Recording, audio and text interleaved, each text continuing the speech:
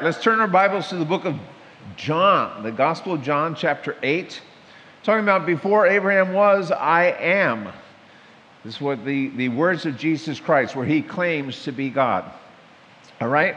So the setup here is these people had no idea who they're dealing with. They think they're dealing with some hippie, kind of, camps out with his boys, hangs out on the top of the hills, maybe eats mushrooms for all they know. But he looks grangy, dirty, you're not looking at him and thinking Messiah. They had no idea who they're dealing with. Now, here's the problem. We tend to hear things that we want to hear. You ever notice this? So for years, these are Jews in Jesus' day, say 2,000 years ago. But since the time of Abraham, thousands of years before that, they've heard these things and they loved hearing them. Number one, your father is Abraham. That's phenomenal. Why? Because Abraham's the father of the faith. Abraham was called a friend of God. And for all their lives, they're hearing, this is your heritage. This is your lineage. Because you can directly connect with your father Abraham, you're in. I used to think because I was in a certain church, I was guaranteed to go to heaven. I once had a secretary whose father literally said, of course I'm a Christian. I was born in America. So it happened. So here's other things. They were chosen out of all the earth. They're actually called the apple of God's eye. If you hear this your whole life, you kind of like it. Kind of get used to hearing this. You have mercies that are new every morning. God knows the plans He has for you, plans for a future and a hope. And so again, all their lives, they're hearing this stuff. We're kind of the same way. I like hearing, Mike, you're forgiven. For decades now, I've heard, I'm forgiven. I'm His friend. Jesus said, I don't call you slaves anymore, because I call you my friends. And no greater love has anyone than He lays down His life for His friends. And you're favored.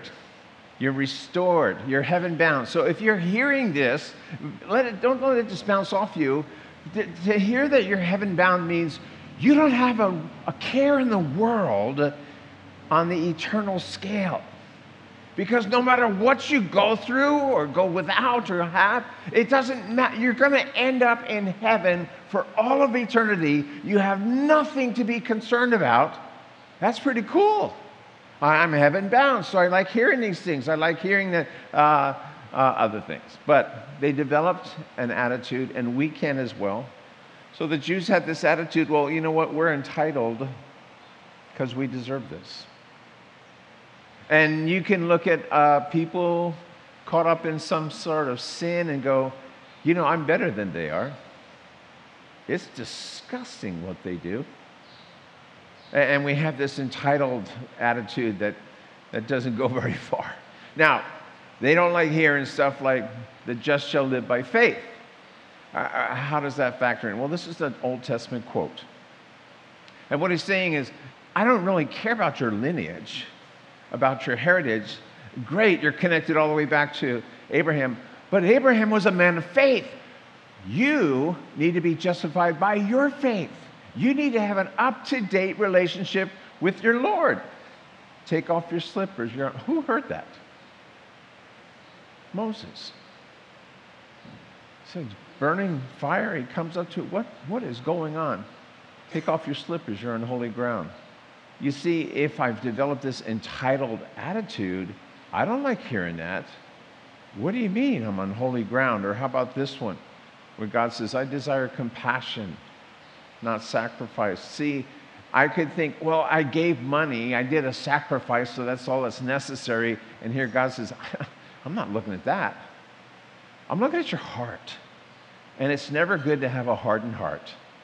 And so I need to operate with a heart of compassion. The last one, to obey is better than sacrifice.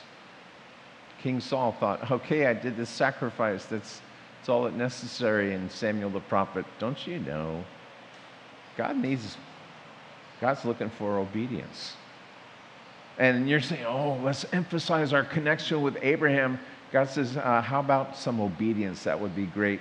Here's what we don't like hearing. In the New Testament, John the Baptist, you're a bunch of poisonous snakes. That's what it means when he says you're a brood of vipers. He's saying you look like a pile of snakes with a ton of venom in you. And yet you go, wow, we're Abraham's children. Well, Jesus said, your father's the devil. Now that quote comes from this morning, John chapter 8. I don't think they liked hearing that one. Or this one.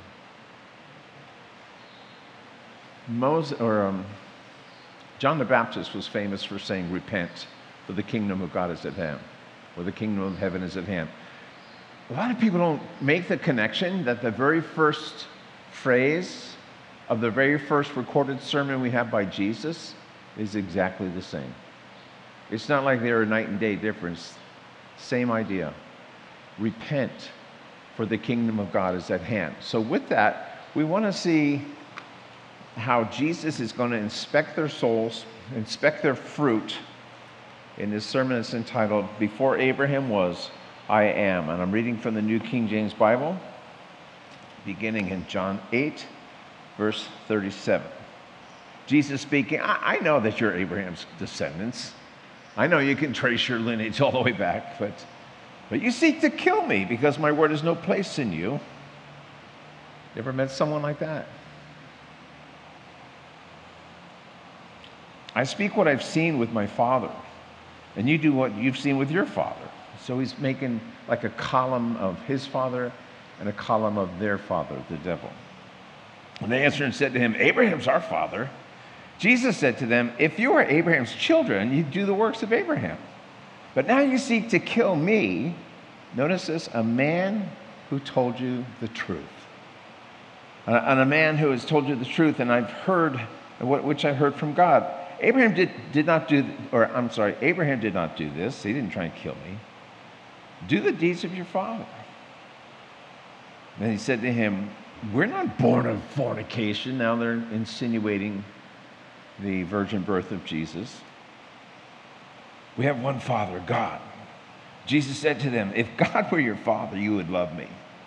For I proceeded forth and have come from God, nor do I come of myself, but he sent me.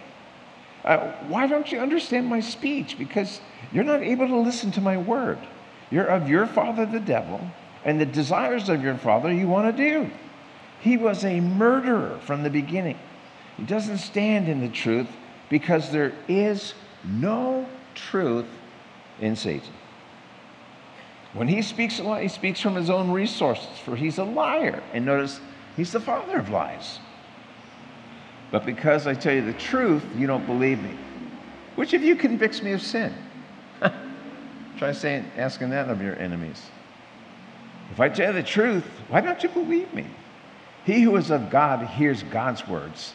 Therefore, you do not hear because you're not of God. No, Jesus is not exactly beating around the bush here. So when he starts out, my word has no place in you. Have you ever met someone like that?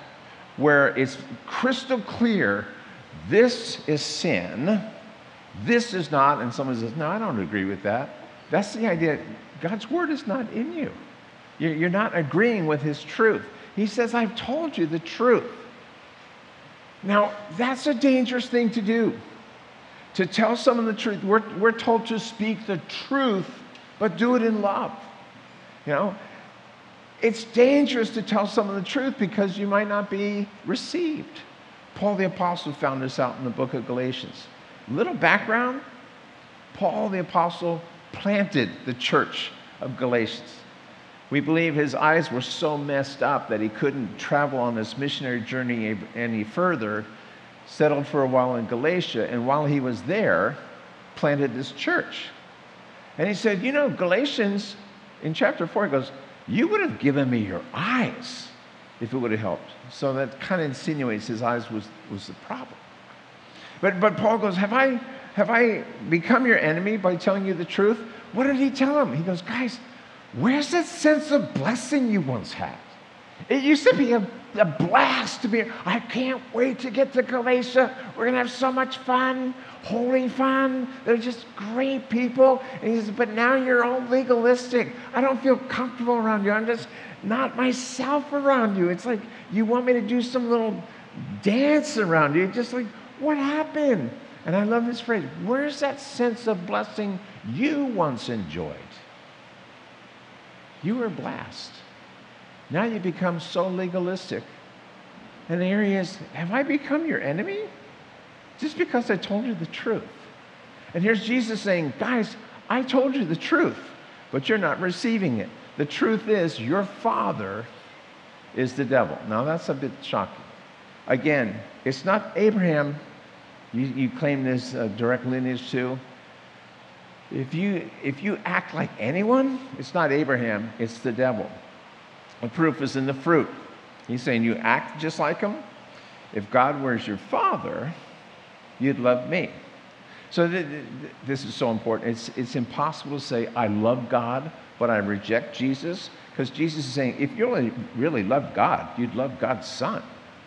So, the devil is the father of lies. That means he gave birth, Satan, or originally known as Lucifer, the shining one. He gave birth to the idea of non-truth. So if it wasn't for Satan, we just have truth. Maybe people try to cover it up, but we wouldn't have lies. He gave birth to the very concept of lies, and you don't want to follow him. So here Jesus is saying, okay, look, at this point, this is crazy. You have to picture he's in front of his enemies who are wanting to kill him. And he goes, hey, so what? Who convicts me of sin? Who wants to point out some fault of mine? So I say, well, why don't you try putting that on social media? Ask your enemies, you who are on social media. Hey, anybody want to point out my inconsistencies? Anybody want to show my insecurities? Do you want to talk about my, less than perfection? And man, but these guys, when Jesus asked them point blank, I mean, what if it's a crowd like this? I don't know. Hey, have I sinned? They were speechless because he was sinless. So, when he says your father's the devil, let's talk about this. Isn't that a creepy picture? We're going to talk about this because recently on the Grammys, right? I don't really watch, but a singer named Sam Smith did this unholy thing, and everybody's standing up and applauding it. But here's the problem. In his act, or whatever you want to call it, he portrays Lucifer, he portrays Satan as the ruler of hell. And that hell is like one big Budweiser drunken party. And that the girls are scantily clad and locked up in cages, evidently for people's pleasure. That's the furthest thing from the truth. Satan's not the ruler of hell. Satan is a prisoner of hell, or he will be, as the Bible says. Hell is not a drunken bash. Jesus talked more about hell than about heaven, so I think we should be akamai and know how to rehearse this. Hell is on fire. People are thirsty. They have their memory. They know every time they blew it. They know every time they shut down the gospel of Jesus Christ. They have empathy for their family and friends. Hey, I wish I could go back and warn them. Jesus said, the fire doesn't die. The worm doesn't stop. So there's worms like in Job, in and out. I'm sorry, this is just disgusting. This is not how I want to spend eternity. Jesus said there's weeping and gnashing of teeth. That's gnashing. I'm sorry. That's not my idea of life ever after.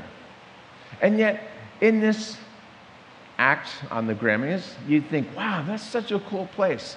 That's where I want to go. No, Satan. Now, on the other extreme, you have people who go, is there even a devil? Because they don't want to believe in a devil. They'll say, well, there's just evil an influence or bad karma. Now, according to Jesus, there is a devil and he has a personality. When Jesus talks about Satan, he doesn't say it, like it's an influence. He says he, like he's a person. I'm going to share something from Ezekiel 28. You're welcome to turn there.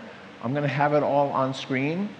And this is the origin of Lucifer, otherwise known as Satan, to give us a background. And Jesus is saying to the Jews, this is your father. This is who you're following. This is who you act like. So there in Ezekiel chapter 28, what we have is Satan is personified as the king of Tyre, Tyre, kind of like a city nation off the northwestern part of Israel. Very beautiful, fabulous, thought to be impregnable place at that time. And so here's what Ezekiel says of him. You are the seal of perfection. Not talking about the king, but talking about Satan. You are the seal of perfection, meaning of all created beings, you're the wisest and the most beautiful. So if you're looking for some creepy guy with horns, you might miss him. He might be the stud-looking model. And you go, my goodness, he's beautiful. He goes on to describe him. The day you were created, that's key, because he is a created being. All right? Unlike Jesus, Satan, Lucifer, was a created being. That means he's not omniscient. So omni, O-M-N-I, is all. So omniscient is all science or all knowledge. He does not have all knowledge. He's not omnipotent, doesn't have all power. And he's not omnipresent, meaning he's everywhere all at once. No, he's very limited. He has arranged quite the force under him of, it would be like generals and sergeants and lieutenants, stuff like that. We believe that he took 1/3 of the angels of heaven with him when he rebelled against the Lord. So they were once angels, now they are fallen angels. All right. We go on in Ezekiel 28 and verse 13. He says, your timbrels and pipes. This is fascinating. We believe that Satan was once an orchestra leader, that in his being were timbrels and pipes, and he could actually sound like an orchestra. He actually led worship in heaven that was glorious. That was, try and stand up. It was like phenomenal. But what happened is he goes, I should be worshiped. I'm equal with God. I should be worshiped. But at one point, evidently, he led worship and did a rather great job of it. And he was the anointed cherub in verse 14, which means the first in power, the first in authority of all created beings, or the arch cherub, the top dude. All right? Jesus not being created. This is the first created being, or the top number one of the created beings. So then it goes on in verse 15. You were perfect in every way. Everything you did. Everything you did. So Lucifer was created perfect, but he had the power of contrary choice. Now, if you are Arnold Fruchtenbaum fans, you're thinking, wow, this sounds like Arnold. I had Arnold in Bible college for 5 years. I deserve a trophy because Arnold is very this way, but extremely good. He had a photographic memory and a great friend. He's actually taught at this church. But this is his wording from our class on demonology. So you're perfect in all your ways. That means Lucifer was perfect, but he was created with this ability to choose otherwise. And then it says in verse 15b that till iniquity was found in you. Great trivia question. What was Satan's sin according to the New Testament? It's too easy. It was pride. In 1 Timothy, we said, the first sin was pride. And in Ezekiel, it says that your heart was lifted up because of your beauty. Now, not all of us are living with this curse of being so beautiful that I get proud about it, but, one person left, just. Verse 16, by the abundance of your trafficking or trading, that means he went about from angel to angel, slandering God and trying to win the angel over to his side. So imagine that. Imagine that going on in heaven. That's just kind of bizarre to think about.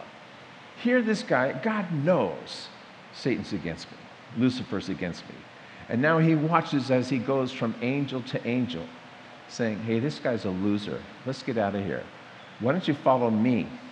And this is where in Revelation we believe 1/3 of the angels left with Satan.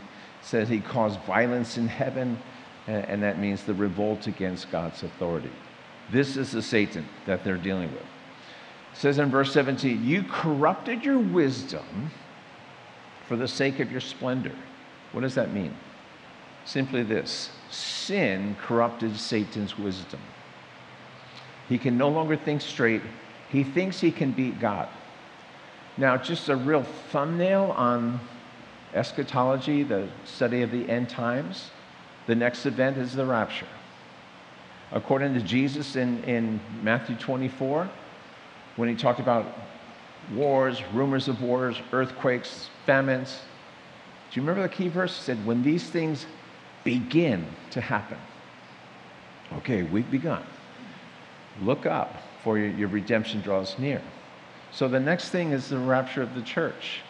Then there will be 7 years of great tribulation, led by the Antichrist, the Antichrist. At the end of that, we'll be in Revelation chapter 19, where the return of Jesus Christ comes. It's very spelled out. Then beginning in chapter 20 is a 1,000-year rule, the millennial rule of Jesus Christ. During that time, Satan will be bound. But at the end of that 1,000 years, he's released one last time. And this is where this verse is going to kick in like never before. He's going to think he can outdo God. He's going to try one last revolt, and this will be it. He'll be locked up forever and ever and ever. Now, getting back to John 8, Jesus is saying, there's 2 columns I see here. You're claiming you're of your father Abraham. I say you're of your father the devil. And so under Abraham's column, we have, he receives truth. Under Satan's column, no, he loves lies. He's the father of lies. Under Abraham's column, he loves Jesus. We'll see that in a minute. For Satan, he seeks to kill Jesus. And in this chapter, we're finding that the Jews are seeking to kill Jesus. And so Jesus is going, guys, it's just look at the fruit. Be a fruit inspector. Don't you love that term? There was an old song, will there be fruit in your basket when you're inspected by the Lord? So he's just a fruit inspector. He goes, guys, I think by these 2 columns, your father's not really Abraham, but he's Satan. So let's finish up this chapter talking about Jesus, I am. So we pick it up in verse 48. Then the Jews answered and said to him, do we not rightly say you're a Samaritan? So now they're name calling. They can't prove he's a sinner. They can't prove it. So now you're a Samaritan. You're demon possessed. You have a demon. Jesus answered, I don't have a demon. I honor my Father, and you dishonor me. And I don't seek my own glory. There's one who seeks and judges. Most assuredly, I say to you, if anyone keeps my word, he shall never see death. I think most of you know my mom died this past Valentine's Day. My auntie died just hours before that, also on Valentine's Day. So this Friday, Karen and I leave for a funeral. And she was what you'd call a born-again Catholic, my mom. And I think this is such a great thing to be shared at a funeral.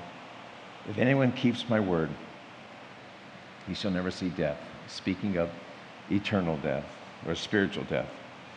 Then the Jews said to him, Now we know you have a demon. Abraham's dead. And the prophets, you say, if anyone keeps my word, he'll never taste death. They're thinking he means physical death. No, he's talking about spiritual death. Are you greater than our father Abraham, who's dead, and the prophets are dead? And who do you make yourself out to be? Remember, I said, they don't know who they're dealing with. Who do you make yourself out to be? And Jesus answered, if I honor myself, my honor's nothing. It's my Father who honors me, of whom you say he's your God. Yet you've not known him, but I know him. And if I say I don't know him, I'll be a liar just like you, because I do know him. And I keep his word. Your father Abraham rejoiced to see my day. Now this is what's really going to trip him out. And he saw it and was glad. And the Jews said, well, you're not even 50 years old. See, a Levite was forced to retire at 50 years old. He started at 20 and he had 30 years of hard labor, lifting up all those animal sacrifices. So at 50, they had to retire. So they're referring to that, you're not even retirement age of the Levites. So he's obviously a young-looking man. Jesus said, most assuredly I say to you, before Abraham was, I am. Then they took up stones to throw at him. See, in their understanding, he's calling himself God. You say, well, I don't get that understanding. We have a Western mind. It's not up to our culture and the interpretation of it. It's up to their culture, what it meant to them 2,000 years ago. And very clearly to them, it meant that Jesus is calling himself God. So in verse 59, they took up stones to throw at him. Jesus hid himself and went out of the temple, going through the midst of them, so passed by. I have a fly that's... Okay. So this is what we're doing this. They couldn't prove that he had sinned. He'd asked them, who accuses me of sin? Nobody says anything. So now they're reverting to name calling. Two things in particular. You're a Samaritan. If you know anything about that, they were the half-breeds. Remember, they were conquered by the Assyrians, the northern kingdom of Israel, taken away and all mixed up and just kind of crazy what they believed in. And then they come back to Samaria. And for a pure Jew, these guys were despicable. They were compromisers. Jesus said, I'm not a compromiser. Okay, so then you're a demon. You're demon possessed. Well, this is where you need to be careful, because now you're dangerously close to crossing the line. You can go to Matthew chapter 12, where the Jews had sent a congregation of people to check out Jesus. You cannot afford to be wrong. Check out the miracles. Make sure they're miracles. They were messianic miracles. In the Old Testament, they were prophesied. He would do things like open the eyes of the blind. And so check out, validate the miracles. See if they're really messianic miracles. See if Jesus is the real deal. You can't afford to be wrong.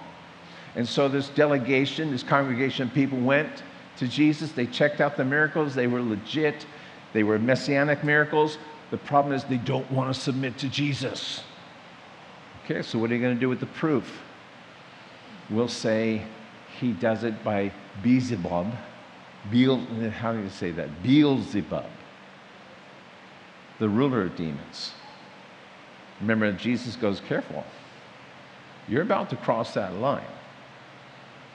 You're about to have undeniable proof that Jesus is God, that Jesus is the Messiah, and instead of accepting it, repenting, and surrendering, you're saying, well, that's just Satan at work. Jesus said, when you cross that line, it's taking the undeniable proof that Jesus is the Messiah and blaming it on Satan. Just saying, well, that's just the devil messing you up. So here's the Holy Spirit presenting this proof, and you say, nope, I don't buy it. That's blasphemy of the Holy Spirit. And a lifetime that does that over its life will never be forgiven. Careful. So this is the beginning. You're saying, oh, that's Beelzebub. And no, don't go there. So then he brings out that, listen, if you follow me, if you abide in my word, you'll never see death. What a great, great thing. You'll never have spiritual separation from God. Now, when did Abraham rejoice to see the day of Jesus? There's two suggestions. Number one, this is called a theophany, which is an Theo in Greek is God. So it's an Old Testament appearance of either God or the Son of God, Jesus. And there's two suggestions. One was Melchizedek. That's a whole sermon in itself, right? The king of Salem, the high priest of God. And Abraham comes back from victorious in battle and tithes. Tithe is a word in Hebrew, it means tenth. He gives him a tenth of all his earnings. And they go, oh, so maybe Jesus was Melchizedek and Abraham rejoiced to see his day. Or another time when the angel of the Lord was on his way to judge Sodom and Gomorrah for the sin of homosexuality. It had been grossly overdone, the sin of homosexuality, the sin of immorality. It just says, and the angel of the Lord is on his way and says, hey, should we share with Abraham what we're going to do? And so maybe that's when Abraham rejoiced to see. Maybe that angel of the Lord was Jesus. So we don't know. It's not spelled out for us, but there's some possibilities. So just who is Jesus? That's what it comes down to. He says, I am the I am. Real quick, if you went back to Exodus chapter 3, you remember Moses is 80 years old. Moses thinks, God's done with me. I'm ready to kick it in and just go be with him. God says, I'm ready to get started in your life. And I want you to go to Egypt. I want you to go to the Pharaoh. I want you to say, let my people go. I want you to explain to the Jews how I favor them, and I'm going to deliver them. And Moses goes, great. Who are you? I mean, they have Ra, the sun god. They have this god. Who are you? And God said in Exodus chapter 3, verse 14, I am. Literally, I am who I am, meaning I am the becoming one. I become the answer to your needs. Don't think that that means he's a little genie in the sky, you know, where you rub the bottle and, hey, what can I do for you? He's saying, you have needs. I, as the adult in the room, can answer those needs. So, he goes on to say, now this is super important. Notice where it's underlined on my part. This name, I am, is my name. God speaking. It is my name forever. And this is my memorial to all generations. So for Jesus to say, I am, he is claiming to be God. It might not mean anything to us, but in their culture 2,000 years ago, they knew exactly what he's saying. And it's important to understand when you're dealing with Jehovah's Witnesses, when you're dealing with Mormons, when you're dealing with cults who put Jesus on a lesser scale, Jesus is God. And really quickly, the way you can say, well, he forgave sins. Remember when the 4 friends let the guy down on the cot who was all bust up?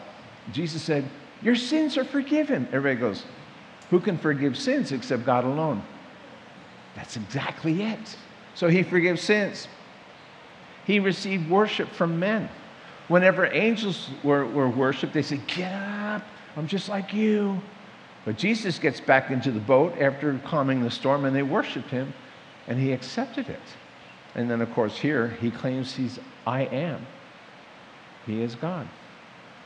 He's God the Son and the Son of God. But again, they have no idea who they're dealing with. So this is what I want to do. I want to dwell on this for a few minutes, and we're done. How is Jesus the I am the answer to your needs today? Well, you can look at areas in the New Testament where he was the I am to people in the New Testament. One of my favorite all-time stories is one of the least spoken of. Mary, remember her sister of Lazarus? Comes in, anoints Jesus with this oil, super expensive oil. You just think, girl, how do you have that oil? And why would you waste it on the feet of Jesus? Remember what Jesus said? I love it. If it were an hour, hey, leave her alone. Back down, clown. I mean, he didn't say clown, but the idea. Leave her alone. It's interesting. You'll always have people in life who are ready to spend your money for you. Mary, this money should have been spent some other way. If it was my money, I would do this. Really? Now, Mary, what are you doing? You're taking all this, and it just represents all this beautiful in your life, and you're just wasting it on Jesus. It's not wasted.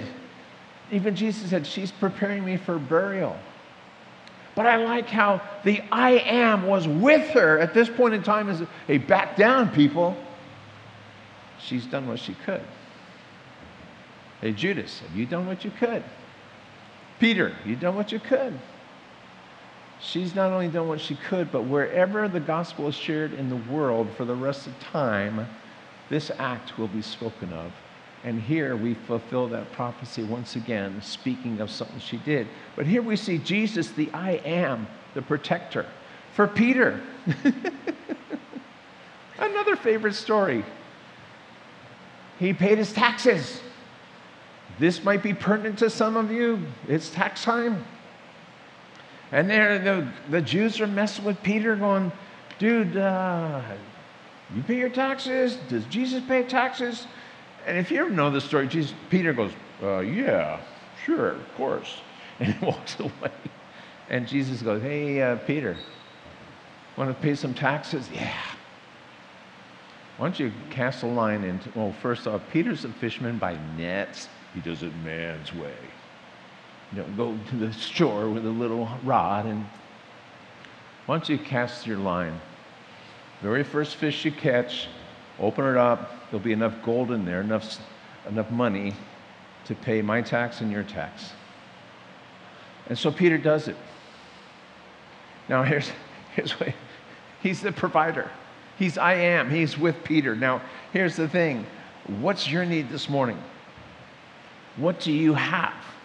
See, for Peter, he's got a testimony that he never tires of. Let me tell you how we paid my taxes one year.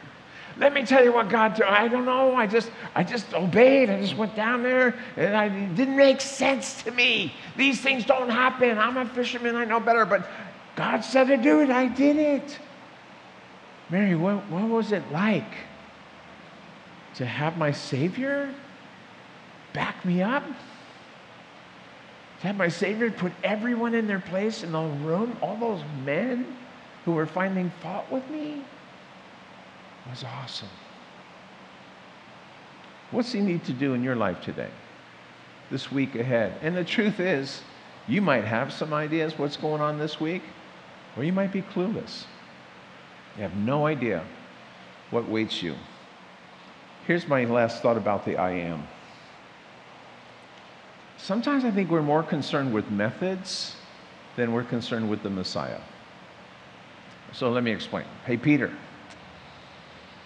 how did you do it? My taxes are due. I need money. So, what kind of a rod was it?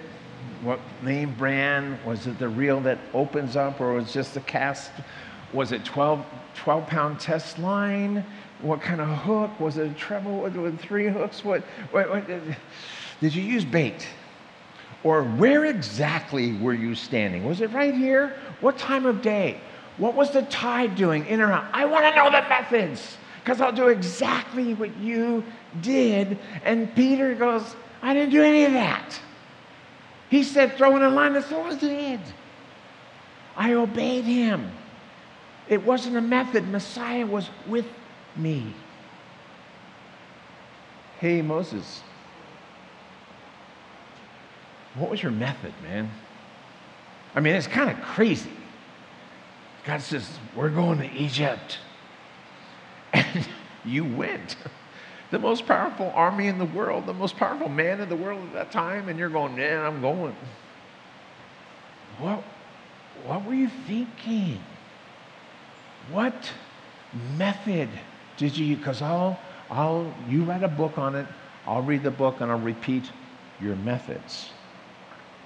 You know what his methods were? He would tell you, I did every excuse, I offered every excuse in the book. Lord, I stutter. Lord, I'm no good. Finally he goes, Lord, send whoever you want, meaning anyone but me. And at that point, God got mad. Moses, what was your method? Did you hold that rod with your right hand, your left hand? Was your right foot forward? Did you have reverb in your voice? Thus saith the Lord. Tell me, and I'll just do everything. And Moses said, no. God said, I'm with you. If you read the account, Moses is offering one excuse after another, and God said, I will be with you. I think that's enough. I think we'll get this.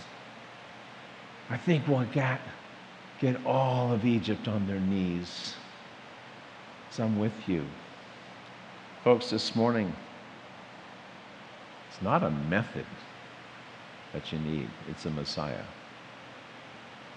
And Messiah says, I will be with you. To me, the most beautiful four-letter word in the English language, well, love is up there, but with,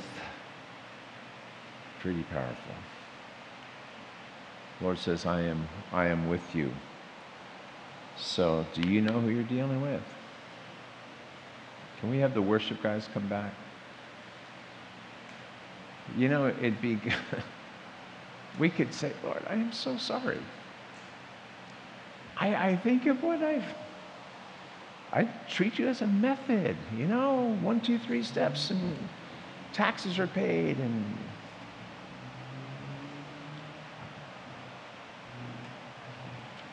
I think it'd be wonderful to leave this room surrendered with the thought, Messiah's with me.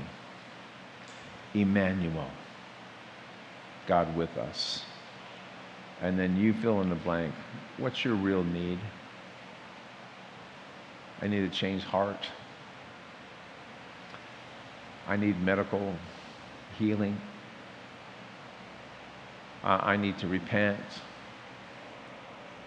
I need strength. I need wisdom. You need the Messiah. Let's stand and